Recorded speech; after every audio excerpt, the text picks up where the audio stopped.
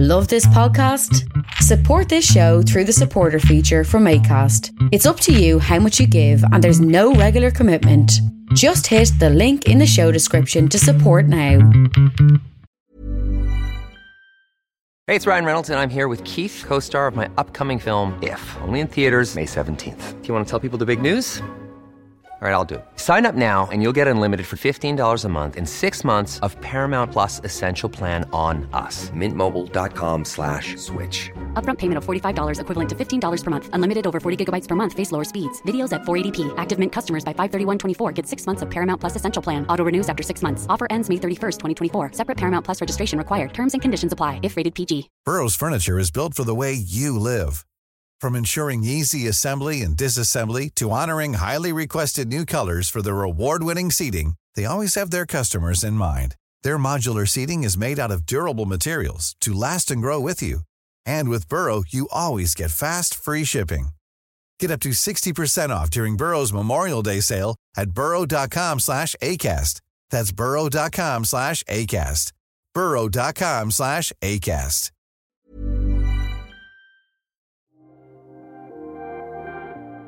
Welcome to Jerusalem Unplugged, the only podcast dedicated to Jerusalem, its history, and its people. Your host, Roberto Mazza, will bring you guests discussing their relationship with the Holy City. A journey through history, society, feelings, and hopes for the future. Follow the podcast on all social media platforms at Jerusalem Unplugged.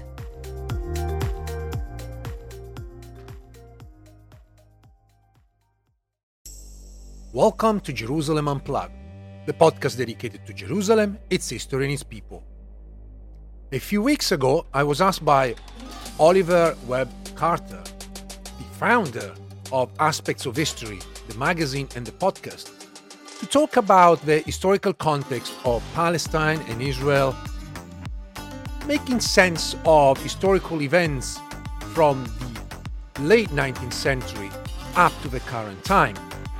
So I'm reposting here our conversation, and I have edited it in order to add more material at the end, catching up with current situations and offering more insights and analysis of my views and my opinions about what's going on in Gaza and Israel. Thank you, and I hope you're going to enjoy this extra episode of Jerusalem Unplugged, meeting aspects of history.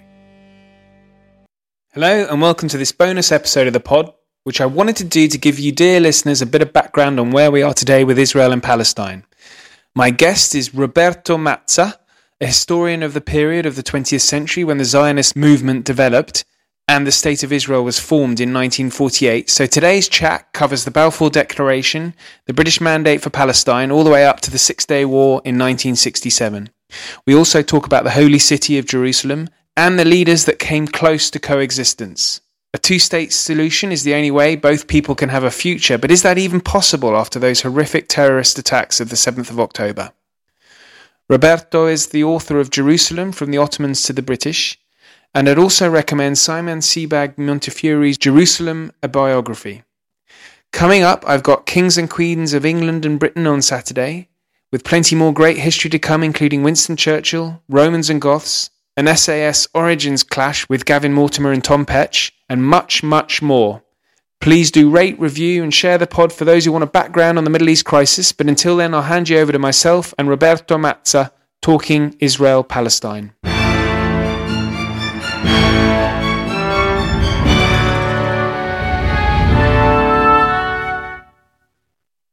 Roberto Mazza, welcome to the podcast. It's a great pleasure to have you on.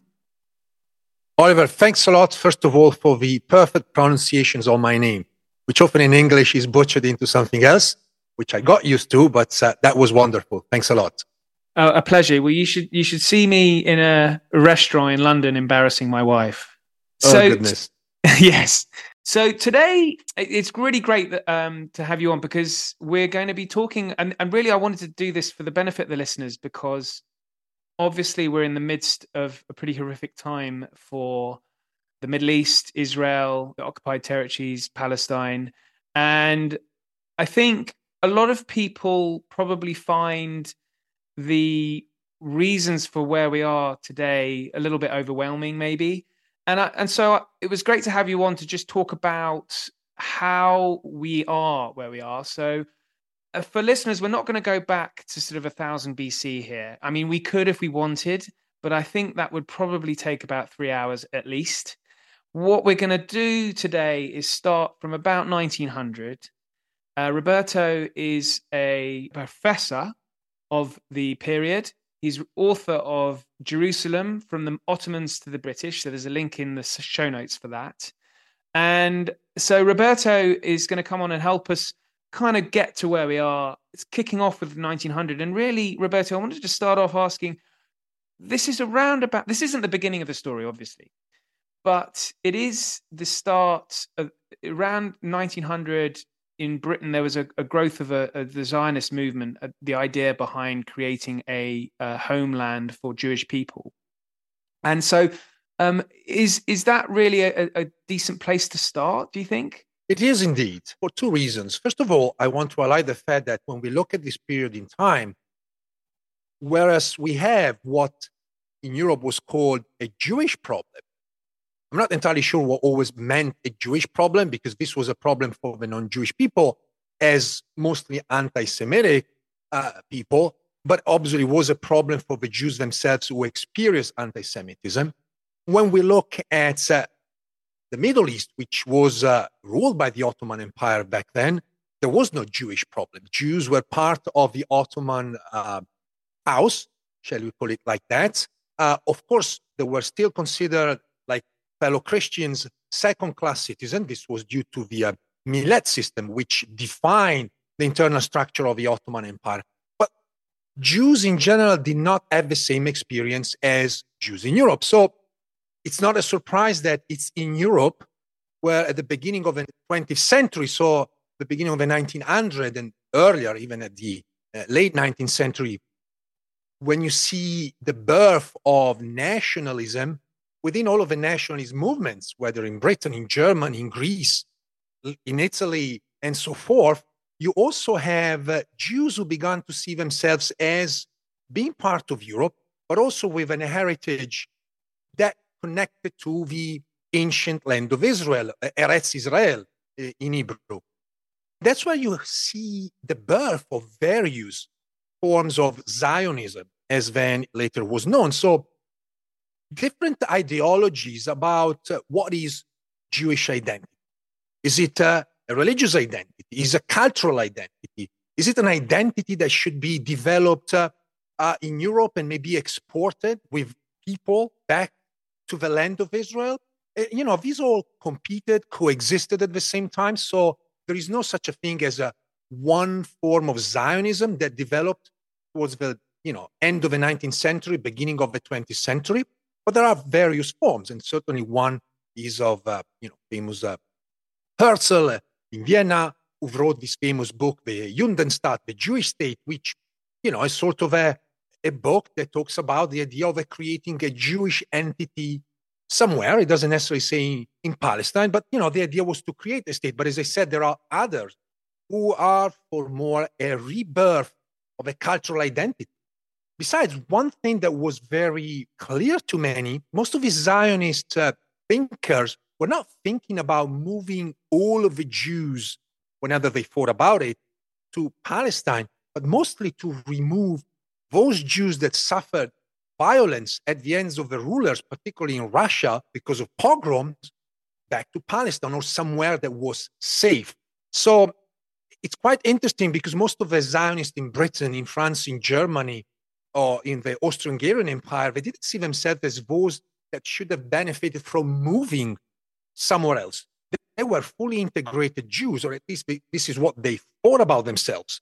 Obviously, later on, we saw how history unfolded, and we see that a lot of people still, saw Jews as separate entity.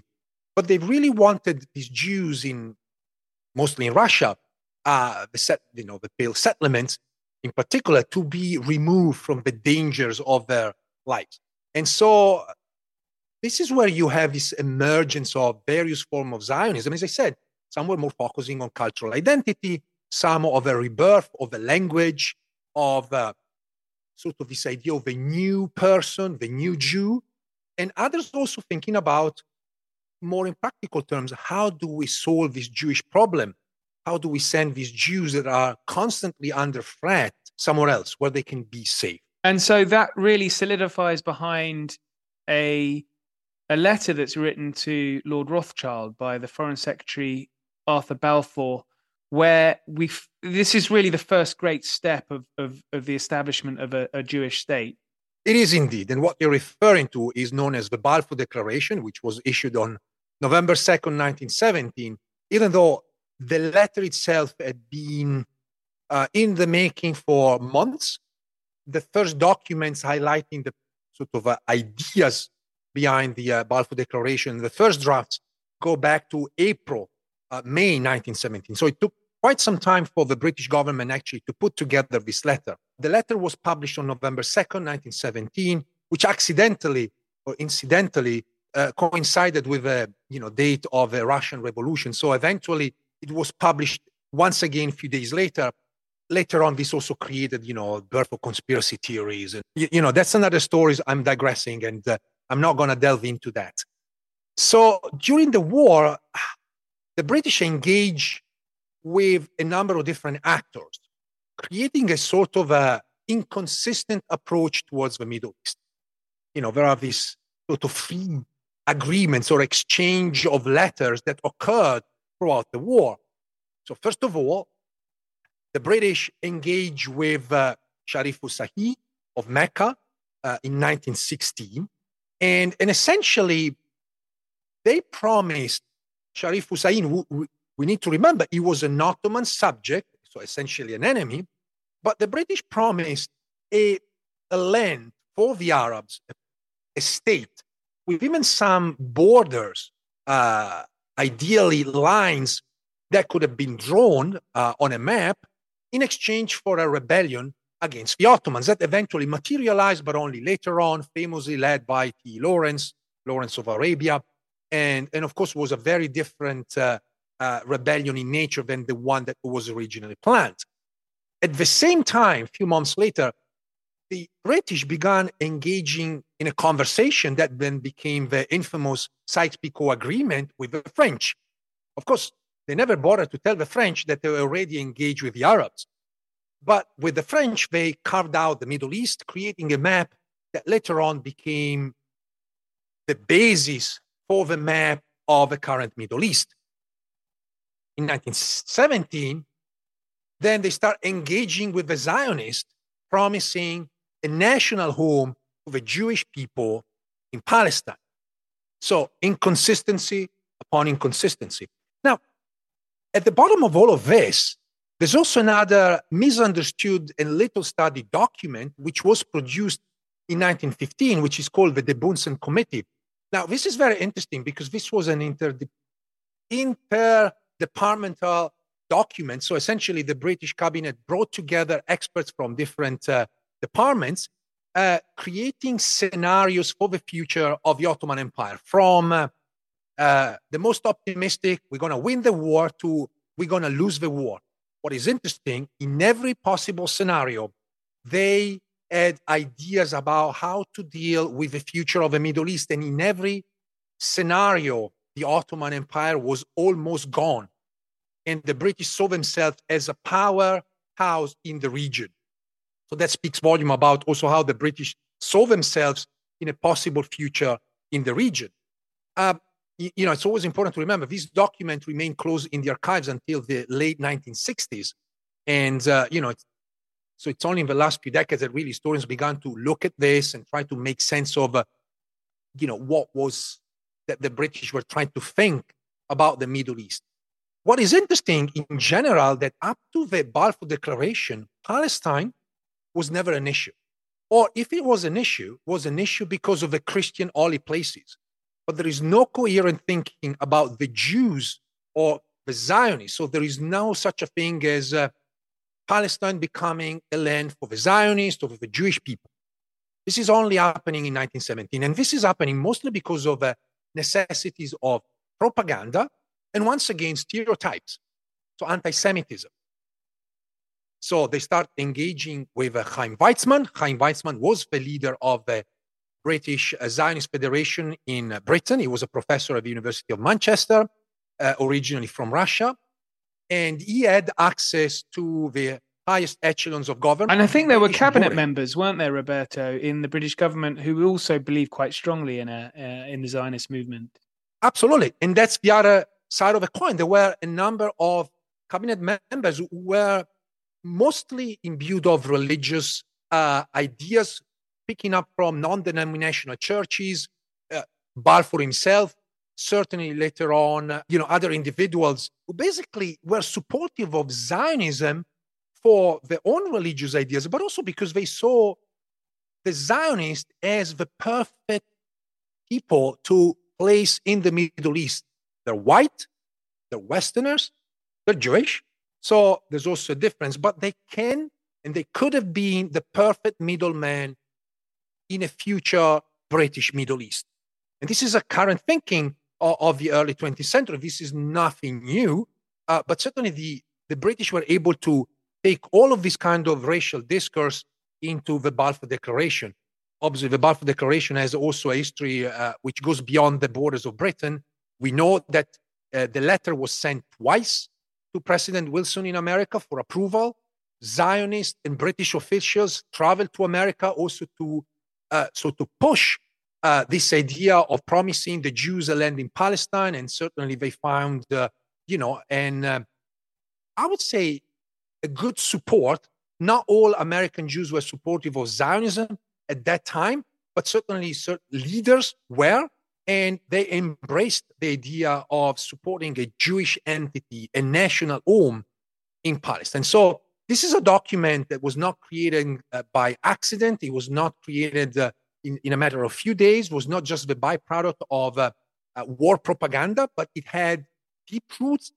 It was carefully thought. And at the same time, when you read the text, it's so vague that really shows that the British were making a promise, but they were not really fully committing, really. They promised a national home for the Jewish people in Palestine.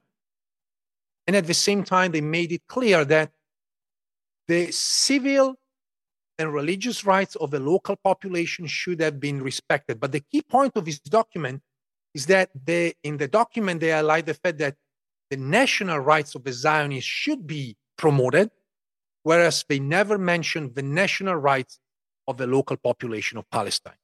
And this is where the major problems, eventually began. And also the very fact that the Zionists later on were able to cash in, on the promise made by the British, and they used the Balfour Declaration as this letter, this promise that was made. And often they went back to, members of the cabinet, members of the British mandate, so the governors, to say, you promised this to us. Now you need to keep your side of the promise. Whereas the Palestinians didn't have this kind of power to go back to the British and saying, well, this is our land and you promised to someone else, and what are we going to do, right? So really, this is a crucial moment in the history of this conflict, really. And in the wake of World War I, we have the Treaty of Versailles, which establishes various mandates, one of which is Palestine. And Palestine, the mandate of Palestine is a little bit larger than one perhaps recognizes. Palestine, for our listeners, are probably going to get a bit confused between Israel, Palestine, Palestine, Israel, because the two almost blend into each other. But the mandate for Palestine, as it was given to Britain in 1923, is much larger than the state of Israel today. It sort of spreads into Jordan, doesn't it? And so once the British have the mandate, was their plan really to try and almost be, given what you've just gone through, almost create a sort of halfway house so that there could be some kind of living space for both groups of people, both Palestinians and Jews who had settled there?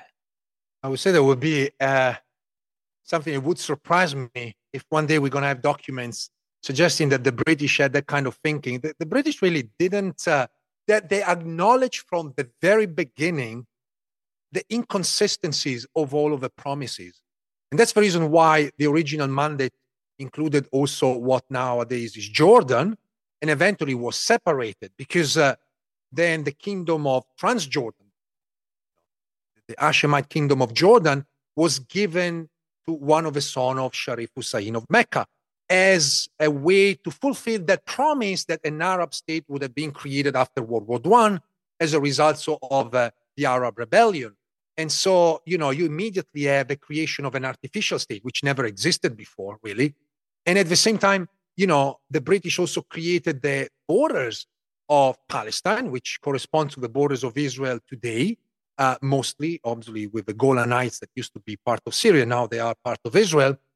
But even those borders were totally artificial. There's never been an entity called Palestine within those borders. Palestine was the name of the region under the Ottomans, under the Arabs, under the Romans. It was certainly known as Eretz Israel, so the land of Israel, by the Jewish people, but mostly also known by the various regions, Judea, Samaria, and so forth. So, there's a lot of artificial naming out there. Palestine was sort of the most common name, and the name that would resonate with almost everybody. What is interesting about the British mandate is that, unlike the other mandates that were created following the, Versailles, and particularly the San Remo Conference of 1920, the other mandates in Iraq, and then the French, obviously, over Lebanon and Syria, French and British kind of ruled almost indirectly. The French more directly than the British, certainly. But Palestine became directly ruled by the British through the presence of a governor, and there were no signs that were really going to grant any independence or at least autonomy to any of the groups. And that's also part of the conflict, because obviously the Palestinians are pushing for autonomy and independence, and the Zionists, again, while the Zionist and Jewish population is growing in Palestine, they keep pushing the British for independence, for the creation of that Jewish entity, which was understood as a state that was designed as a promise in the Balfour Declaration. And in a sense, that battle was won when the mandate was established. The Zionists were able to have the Balfour Declaration inserted in the mandate, which made it legal.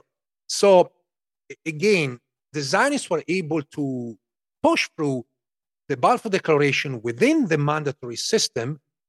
And now what was a promise published on every newspaper on November 2nd, 1917, a promise made by a member of a cabinet, Balfour, Lord Balfour, Arthur Balfour, to Rothschild, who was a banker. He didn't have any official capacity, really. And yet now it's part of a mandate. It's literally at the beginning of a mandate. And so here it is, and it's legal. And this is how the Zionists then start building up a parallel government in Palestine. First, through the Zionist Commission, which was established right after the British took over in 1918. And then with the establishment of a mandate, the Zionists built up a parallel government known as the Jewish Agency, which really comprised of a health department, educational department, trade, commerce.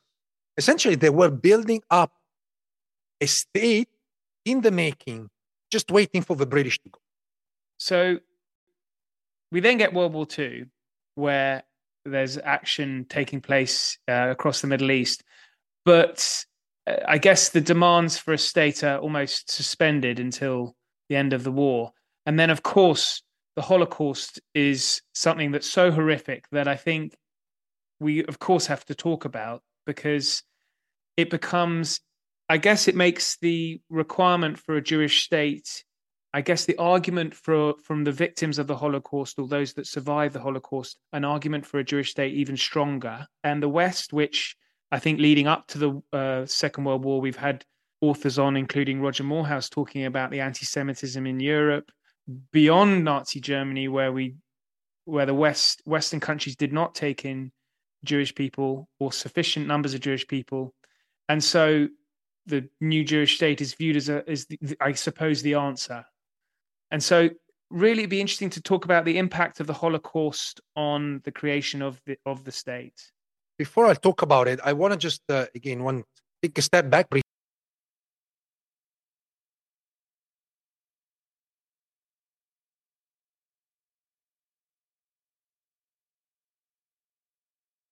Zionist immigration into Palestine, which eventually the British acknowledged was a problem.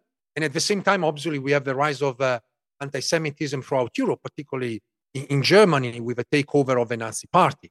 We have riots, massacres in 1920, in 1929, the Arab revolt against the British, which claimed the lives of thousands, both Palestinians, British, and Zionists.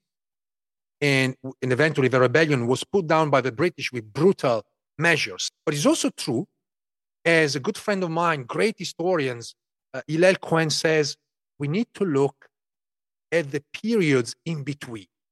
The periods in between are very interesting because that's where people try to make sense of what happened. And there's a lot of going on. I mean, there's a lot of exchange of ideas. Is there a way to coexist together? There are some Zionists who start engaging with the idea of almost Arabized, learning the language, and more Palestinians are trying to see whether are there opportunities working with the Zionists. So, there are ups and downs. But at the same time, you have these nationalist ideologies that are becoming stronger and more radicalized. On the Zionist side, you have, Vladimir Jabotinsky, who then became the leader of this, right-wing movement, which essentially is the forefather of the current Likud party, the Beitar movement. Essentially, the idea was, if we want a Jewish entity, we need to get rid of the Arabs. And on the other hand, you have, strong nationalist Palestinians who began also to preach the idea of we need to take weapons and arms to remove the Zionists from it. But, these are, back then, extremes or edges. There's still a lot of going on. So we really should look more at the larger belly and not the tip of what's going on. And then, of course, World War II starts. And what is interesting about Palestine is that it was fairly well insulated from the conflict.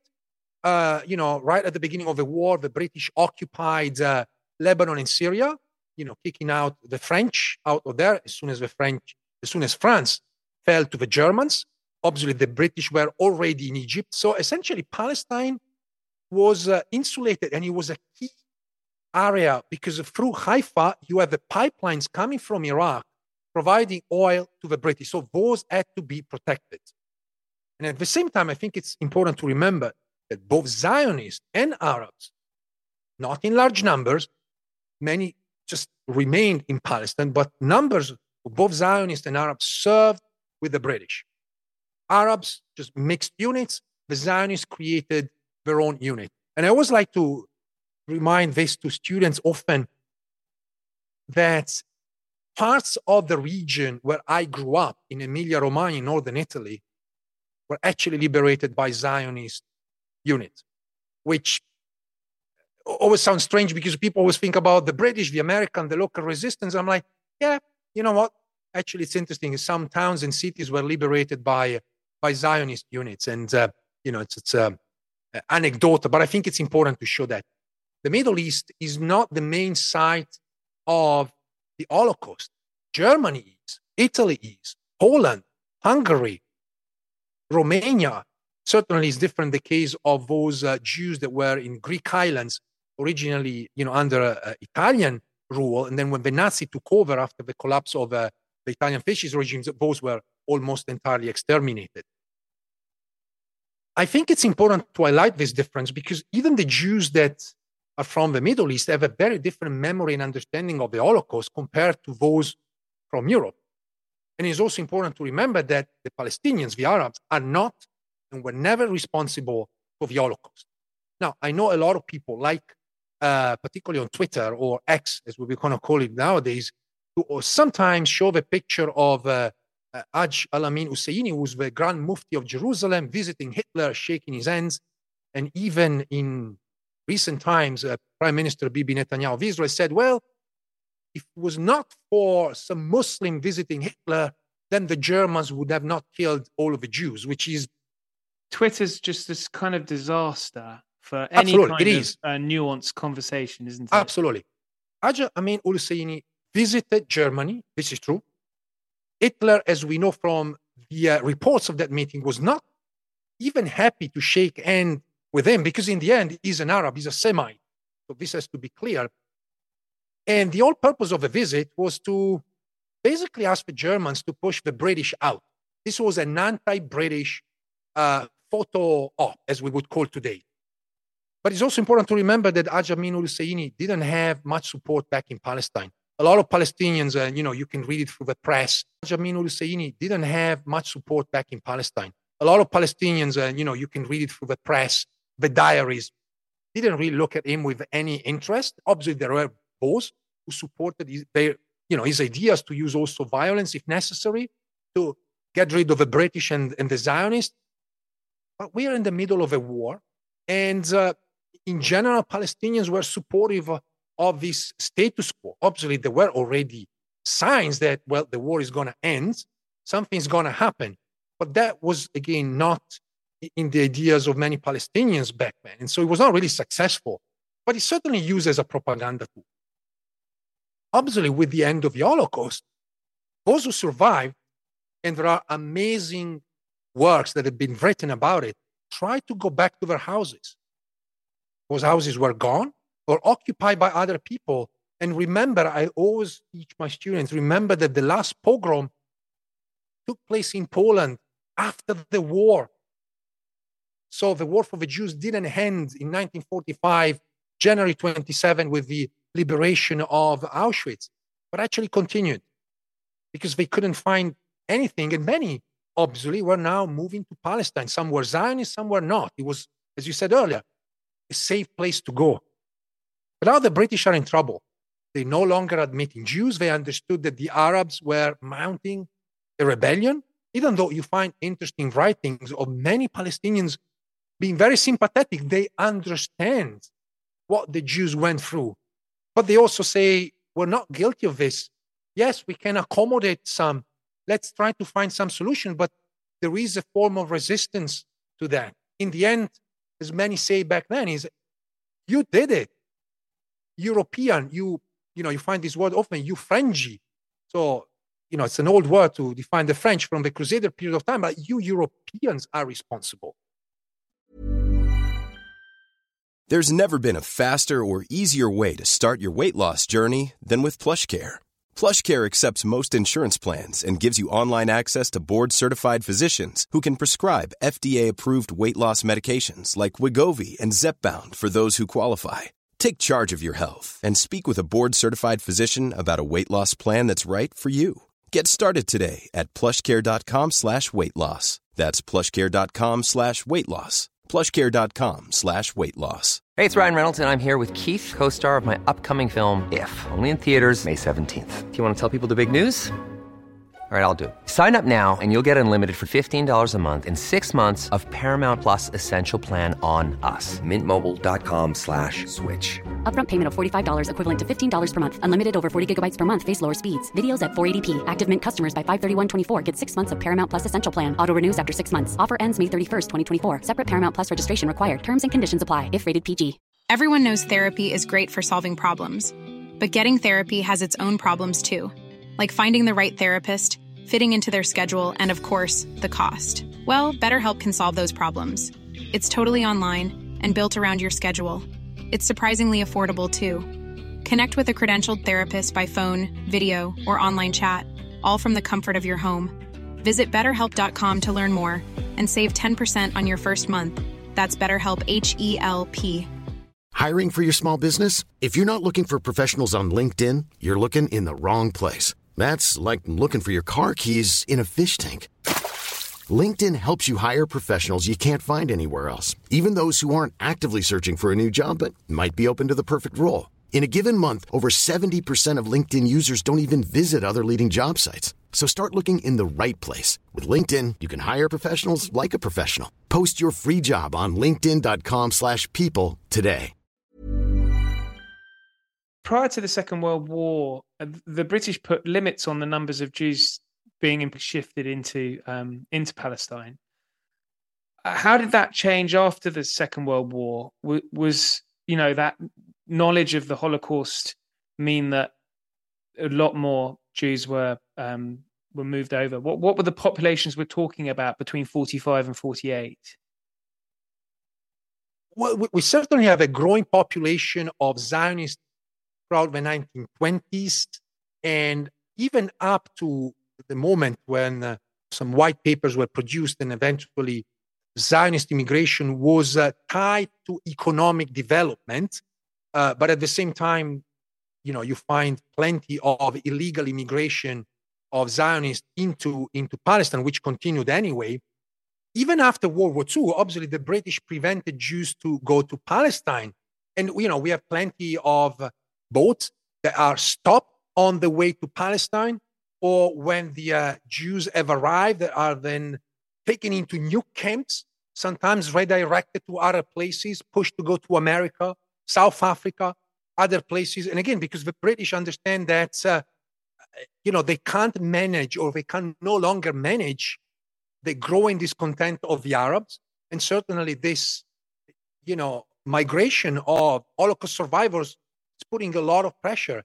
I should mention there are. Sorry to interrupt you there, Roberto, Yeah. but I should mention really that there are terrorist attacks on the British troops in this period, aren't there? Correct. Mostly staged by Jewish militant organizations. Some of them, are recognized as terrorist organizations. Others, like the Haganah, which then became the Israel Defense Force, was recognized as a militia. But eventually you have, the Stern Gang and others who stage attacks against the British. And this is actually what led the British eventually to relinquish the mandate and to essentially claim that they were no longer able to rule Palestine. And, first they sent everything to the newly created United Nations, which then produced the famous partition plan for mandatory Palestine in November 1947. And essentially that's the beginning of the civil war, which saw, first of all, the three actors, so the British somewhere in the middle, the Zionist militia, Palestinian militia, and eventually that became open war upon the Declaration of Independence read by David Ben-Gurion on May 14, 1948. And obviously that's the beginning, also the official beginning of the war. Now the Palestinians understood that the British were leaving, and essentially they had been left with their own devices. And they also understood they were not capable alone to face that enemy. Now, this is like one of those debated issues. I'm not a military historian, but certainly it's true that the Palestinians understood that they didn't have the skills, the preparation, nor the weaponry to fight the war. And that's why you start seeing also appeals made to surrounding countries. So, Palestinians appealing to the Egyptians, to the Syrians, to the Lebanese, to the Jordanians, to the Iraqis, to receive help, which eventually will materialize in 1948, even though eventually they lost the war. But, there's also this kind of unbalance from the very beginning.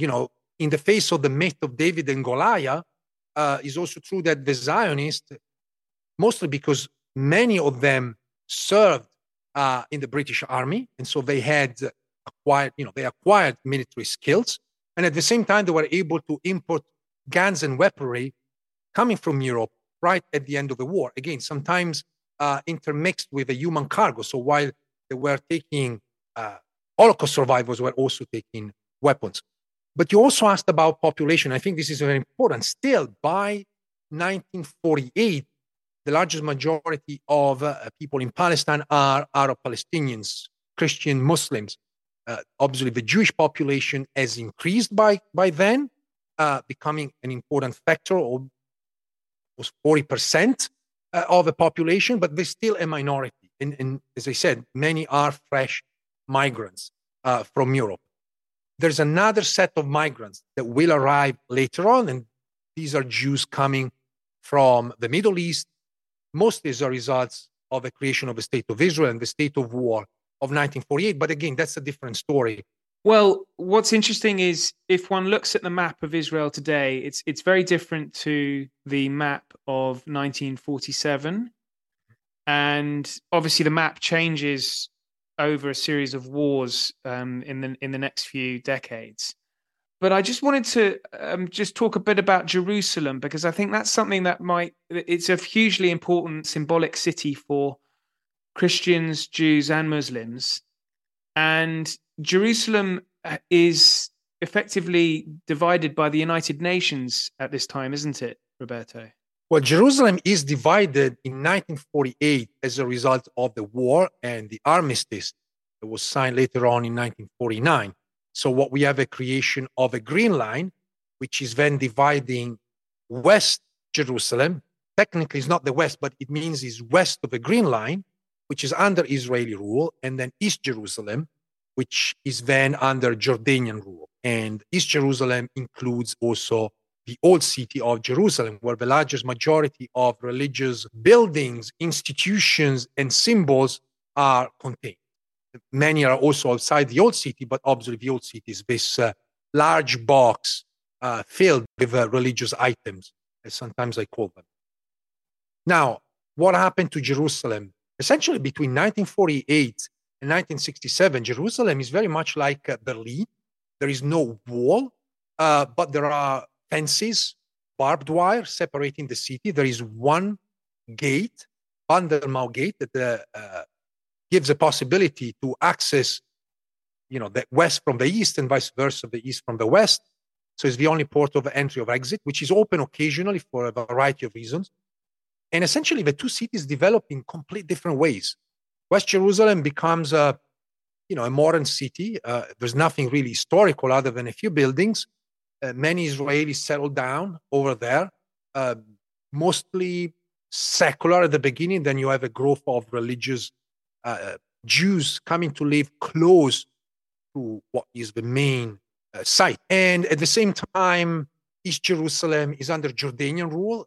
It's actually experiencing an interesting period of time. It's a very cosmopolitan city back then. It's open for tourism. The Jordanians are opening the city. This is a moment where you have the opening of numerous hotels, sort of places that could be rent, staying or long stay, restaurants and services. Many Europeans travel to the old city of Jerusalem. And it is a city that develops, again, almost independently from West Jerusalem, in a sense that the connections are minimal. But there are connections. And these are very interesting because, this is what historians have been working in recent times. People talk to each other by the fence. We now know of many people that were, expelled from different places of Jerusalem. There were areas of West Jerusalem inhabited by Palestinians who left. And obviously the old Jewish community living in the old city had been expelled too. But what is interesting is that the Israeli government began to settle Arabs in some areas of West Jerusalem. And sometimes these Arabs began to talk to Palestinians across the fence. They speak the same language. They're curious to know each other. And, these are, again, anecdotal, but they're very important elements showing that there is a fence, there is barbed wire, but the city is not entirely isolated from each other. But they do follow different developments, indeed. And in West Jerusalem, there is a growing sense of curiosity about what's on the other side, right? Because again, particularly for the Jews in West Jerusalem, the other side, it means the Western Wall, the old city of Jerusalem, the very center of Jewish spirituality. And as I said, on the side of East Jerusalem becomes, as I said, fairly cosmopolitan, but that doesn't mean the Palestinians feel Jordanians, nor they see themselves as being part of Jordan in the long run. Actually, this is a moment where a lot of publications are being published, where they still, making a point, like, we're still Palestinians. This is temporary, despite the fact that the Jordanian extends citizenship to many Palestinians. And they even try to make Jerusalem a second capital of Jordan. The king visits often Jerusalem, displaying his affection for the city. But many Palestinians are like, hold on a second, we're Palestinians. This is our city. Now we are in these situations. We don't know what's going to happen next. But it's also true that the city, as I said, develops. And remember, this is also the place where, you have international visits coming through. So Jerusalem is experiencing these 20 years between 1948 and 1967 of diverse development division, small but still relevant communication between the parts, which then ends dramatically in June 1967, when the Israeli IDF forces take over the city as a result of the Six-Day War, and they move into the city. And dramatically, the first thing they do is to demolish the Maghrebi Quarter, a quarter that was built in the 11th century and had been in existence for almost 1,000 years, right in front of the Western Wall, in order to create what we all know, this iconic image of the Western Wall Plaza, where all of the Jews and visitors go and pray against the Western Wall. But we need to remember there was a neighborhood right there, inhabited by Moroccans, Maghrebi, as Moroccan Muslims, who had been there for literally almost a millennia. And this was demolished overnight. So it was a dramatic entry. And at the same time, again, it's very interesting to listen to Jews who, moved to visit the city with curiosity. This is also the moment when, once again, I want to mention my friend, colleague, Hillel Cohen, who was a child when, this happened, and he went to visit the old city. And in an interview that I had with him, he was talking about how he was curious about the other side. But this is also the moment he understood as a child that there were other people speaking another language there who he knew nothing about. And eventually became curious, and he became an Arabic speaker and a scholar. But at the same time, this is a dramatic moment because, this is also about sovereignty, it's about possession of holy places. And this is the moment where this major religious war really began, about who owns what. You also have a beginning of this religious conflict, which involves ownership and claims over this tiny, very complex area, the Western Wall, which is against the Haram al-Sharif. So this sort of hills with all of the Muslim holy sites, the third holy site in Islam. And, this is a conflict that's been going on ever 1967, essentially. Any reasonable person, particularly looking at what's going on today, wants peace.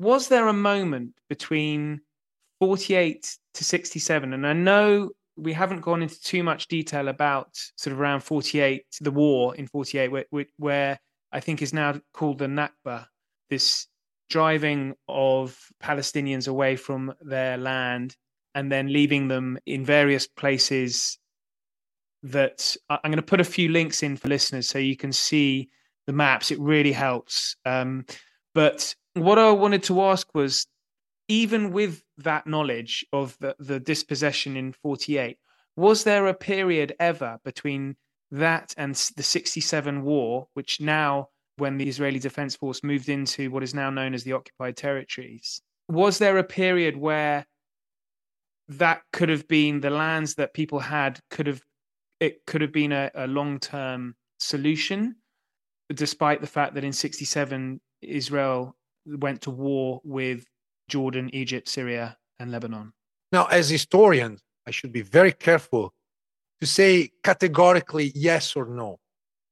But I feel, given the evidence and obviously the history that we know, that a safe answer is no. There is no window between 1948 and 67, and for a variety of reasons. One, because the Israeli didn't have any interest in essentially changing, the direction. I mean, maybe they wanted peace with the surrounding countries, which is true, but they were not interested in, readmitting the Palestinian refugees. That would have changed the demographic balance. So that would have been absolutely impossible for the Israeli to sign any peace agreement with the surrounding countries, Lebanon, Syria, Egypt, Jordan, because that would have meant to essentially respect the UN resolution that allowed for the return of the Palestinian refugees.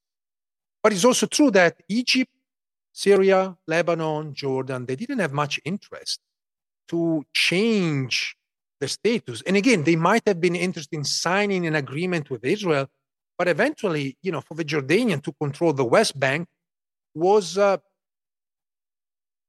of a positive, thing for them because they were in control of the most economic productive area of Jordan. So, economically speaking, it made sense for the Jordanians to keep the West Bank under control.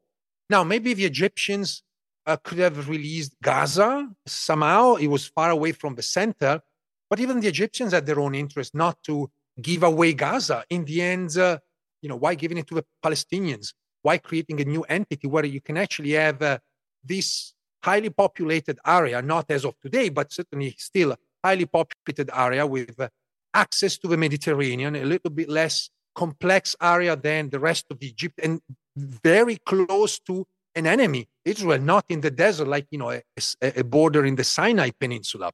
So there are a variety of reasons why there were no windows. In fact, if we're talking about windows, you have more and better windows during, the Mandate period, where again, different ideas were developed, where dialogue was possible.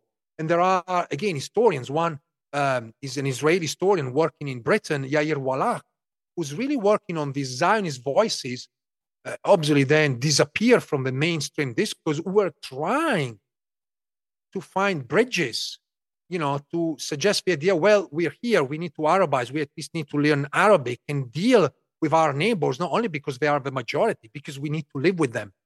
But then all of these voices were pushed away, and forgotten really in history. So they have become liminal, marginalized voices, but they're very important, showing that there were windows. And the same time is true with a number of Palestinians who understood, that there were possibilities. And then the next window is very much in the 1990s. So we have to go to Yitzhak Rabin, who understood that war was no longer a possibility. But we also know what happened. He was killed by a Jewish extremist who obviously understood the opposite, that war was the only, and violence was the only way to keep the Palestinians in their place. So there are not many windows. And that's one of the problems. The windows open, and when they open, we all very happy, particularly in the West, or like finally, but we often misunderstand what it means, a window for peace for the Palestinians and Israelis in Palestine and Israel, which may be very different from our understanding. We would love, to sign a peace agreement on the spot. Think about, President Trump, who thought about the Abraham Accords as like, well, we sign agreements with Arab countries between Israel and, the Gulf and the neighboring countries, and then that's it. The Palestinians are happy. Or they're isolated, so they've got nowhere to go. Right. Exactly. And so you want to push them under the rugs. And this has been, a constant in the past 7 decades, essentially after 1967. But we know that it's just not simply going away. Many Israeli commentators, even in the past few days, wrote extensively about it. If we thought that the Palestinians could simply disappear, then we were deeply wrong. And you can find plenty of articles on Haaretz and even the Jerusalem Post. They are exactly pointing out that there have been mistaken ideas about this point. So do you think the issues have been left to, we see that in Gaza, you have Hamas in control. In the West Bank, the Palestinian Authority. And then on the border of northern Israel and southern Lebanon, you have Hezbollah in control. And then in Israel, we have quite a right-wing government, in particular with some very right-wing individuals in the cabinet. Are we now at the point where we've left, there is no center ground anymore, and these attacks that we've seen most recently, with your historian's hat on, we're now at the point where there are so many extremes, the cycle of violence will continue, and peace is as far away as it will ever be? That would be a good assumption, even though with my historian hat, actually, I believe that this is a moment where a window can be open because the stakes are so high for everybody. That would be the moment to sit down, bring your own bags, because you can't ask all of these people not to bring their own bags, their claims, their pain and suffering, and then obviously even their ideas. Bring the bags, but sit down around the table because the stakes are so high that everybody's going to suffer even more. But that requires an act of faith, right? And it's very hard to ask of someone who's so involved in warfare, whether it's the Israeli government or Hamas, to take a step back and say, now it's the moment. And again, we have examples not a long time ago when, after the Yom Kippur War of 1973, the then president of Egypt, Sadat, simply got on a plane in 77 and flew to Jerusalem. And the Israeli didn't know exactly what was going to happen. There were even reports that said, well, this is an attack. He's coming with bombs and military, inside the plane. So this is a Trojan horse. They didn't know. And eventually Sadat paid with his own life what it did. He just changed the rules of the game. He knew that at that moment, no one could have started another war against Israel. And despite the tensions, that everything suggested that was not the right moment, he did it. So it literally took the rules and just threw them in the bin. But Roberto, you're right. This maybe at the moment of extremes and where you think there's no hope, it's the time for someone to step forward. But you've mentioned Sadat and Rabin, both of whom were assassinated. This is always going to be a risk for any leader on any side who wants to take that risk. It's almost inevitable. I mean, again, as historians, I believe that there are always endless possibilities. Nothing is predetermined. But history tells me that often those leaders that chose difficult paths, unusual paths, unorthodox paths, many times ended up paying with their lives. I mean, think about all of the leaders of the civil rights movements in America, JFK himself. I mean, you have plenty of these examples. So if you are a leader and you're thinking to change the rules, I'm sure you know deeply in your heart that what may happen is that you're going to pay the ultimate price with your life. Is it worth, right then, to think about it? And again, this is about leadership. If you're a true leader, maybe you want to think about it. This is not about me and my life. This is about the greater good. But when you look at the people involved nowadays, honestly, I don't see anybody with that kind of courage and bravery, nor on Hamas side, not Prime Minister Bibi Netanyahu. And the PA, while not directly involved, I don't see either Mahmoud Abbas, taking that stand. And so we don't have that kind of leadership. And yet the window, it's fair, that could be a possibility, right? But it's very hard to think in those terms. I mean, really, given the current situation, given what's going on, do these leaders really care about civilian lives and the population? Sometimes this is the question we should ask, because when we see this, as you call it, an endless cycle of violence, it feels like really they don't care too much about civilian life. As historian, with my historian hat, I'm very much reminded of World War I, where you had this military leader and political leader sitting in Germany, France, and Britain, sending hundreds of thousands of young soldiers to die on a single day for a useless battle. So I know it's a tough comparison, but sometimes this is the way I feel as a historian. Well, the problems of the Middle East by far outlasted the length of the First World War, and tragically so. This has been a really fascinating chat. From what you've just been saying, there is a window, but we need a leader or leaders to step forward, and there doesn't look like there are any. No, it doesn't. As this recast that was recorded in October and is now published in December, just want to add and reinforce my last thought with Oliver. Reflecting upon the actors involved, the Israeli government, Hamas, the Palestinian Authority, then it feels that these three are all run by middle-aged men caring about their own interest only. Bibi Netanyahu, Itamar Ben-Gvir, Bezalel Smotrich, they only care about their political goals, survival and expansion of Israel control over the West Bank and Gaza. Similarly, Hamas has a vested interest to survive and perhaps revive in some form and shape their projects to establish a sort of Islamic entity in Gaza. Besides, remember that is exactly what Hamas asked a few years back to Bibi. We will not shoot rockets. Let us live here and, establish our own recognized Islamic government. Does that mean they care about the local Palestinians?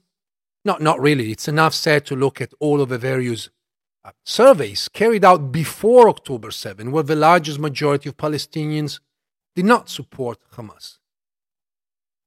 Even though some of them they probably received some sort of a stipend and salaries, but yet when free to express themselves, it's obvious that Hamas was and is a dictatorship. And as well when we think about the PA, the Palestinian Authority, a rotten form of government that had become some sort of a pariah of what it could have been, also because of the work of Bibi in diminishing the power of this institution, but also because of the fact that Abbas has become in time a dictator himself, someone who tried once to call for elections, but I would say that probably happily cancelled them, even though he was pushed by mostly Israel and the Americans to do so. But the reality is that he's enjoying his own power, and many are obviously, benefiting from this sort of institution. How do we get out of this, right? Here we're talking about the lives of millions, in fact, of women, children, men, future generations to come. And the politics is discussed among men who only care about themselves. And while maybe out there they're using rhetoric, which sounds very powerful to their own audiences, the reality is that once again, they only care about themselves. There were a number of questions about Gaza and the history of Gaza. And as I said, I would definitely refer to other historians, Dotan Alevi being one of them, and those of you that may have access to Arabic and knowledge of Arabic, certainly the old book by Arif al-Arif, Tariq Gaza, who is, an interesting history of Gaza, written during the British Mandate. That it's a fascinating book, but certainly provides a lot of interesting information about Gaza and the people of Gaza. But I want to just focus on the question of Gaza and the Gaza Strip, because that came out in a number of questions, and I want to remind listeners that the concept of the Gaza Strip is connected to 1948. There was no such a thing as Gaza Strip before 1948. It's because of the Nakba that we have the creation of this small strip of land. And Gaza somehow had become this entire area. But, there are other villages and towns. And now, given the events, the current events, probably people have become more familiar with different names around the Gaza Strip, not just Gaza City. And I think this is important to highlight because, again, it tells us about, simplifications, lack of understanding, particularly in relation to who are Gazans, and the fact that many were surprised to hear that there are refugee camps like Jabalia camp in Gaza, and these were all refugees that came originally during the Nakba from Ashkelon, Ashdod, Sderot, so surrounding places, and they all found refuge in Gaza, and that eventually became Gazans themselves, but they still live in those refugee camps. So not only the geography of Gaza changed as a result of the Nakba, and so now we have a creation of a Gaza Strip, but we also see a major demographic change where we have the influx of all of these Palestinians who are not necessarily connected with the city of Gaza in the previous period. Gaza acted as a regional center, but it's actually true that most of these people were more attracted by, Jaffa. So at some point we also have a shift, in kind of local cultures, that was more Jaffa-oriented, and now after 48 become obviously, out of necessity, more Gazan-oriented. So I just wanted to, end with this kind of distinction because I think it's important and highlights the complexities of the region and also our understanding of the history of Gaza, the history of the Gaza Strip, and also the history of the local inhabitants. Roberto, this is absolutely fascinating. Thank you very much for your time. Thank you for having me. It's been a pleasure talking to you. Thank you very much for listening. If you have any questions or comments, you can get hold of me on X or history@aspectsofhistory.com. Please do share, rate and review. But until then, thank you and good night.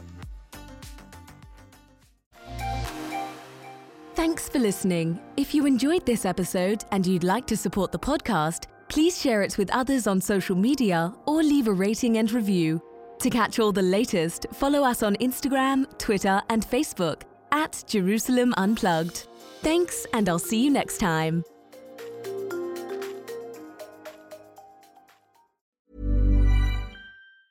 Planning for your next trip? Elevate your travel style with Quince. Quince has all the jet-setting essentials you'll want for your next getaway, like European linen, premium luggage options, buttery soft Italian leather bags, and so much more. And is all priced at 50 to 80% less than similar brands. Plus, Quince only works with factories that use safe and ethical manufacturing practices. Pack your bags with high-quality essentials you'll be wearing for vacations to come with Quince. Go to quince.com/pack for free shipping and 365-day returns. Confidence starts with loving who you are. And when your skin feels nourished and glows on the outside, you naturally radiate confidence from the inside. Give your skin a glow up with Osea's clinically proven Mega Moisture Duo. This ultra-hydrating body care features 2 of Osea's best sellers, Undaria Algae Body Oil and Undaria Collagen Body Lotion. These seaweed-powered heroes use skincare-level ingredients normally reserved for your face for results you can see and confidence you can feel. Osea has been making clean, clinically proven seaweed-infused face and body care products for over 28 years. This luxurious skincare is vegan, cruelty-free, and climate-neutral certified, so you never have to choose between your values and your best skin. Glow from the inside out. Get 10% off your first order with code GLOW at OseaMalibu.com. That's OSEAMalibu.com, code GLOW.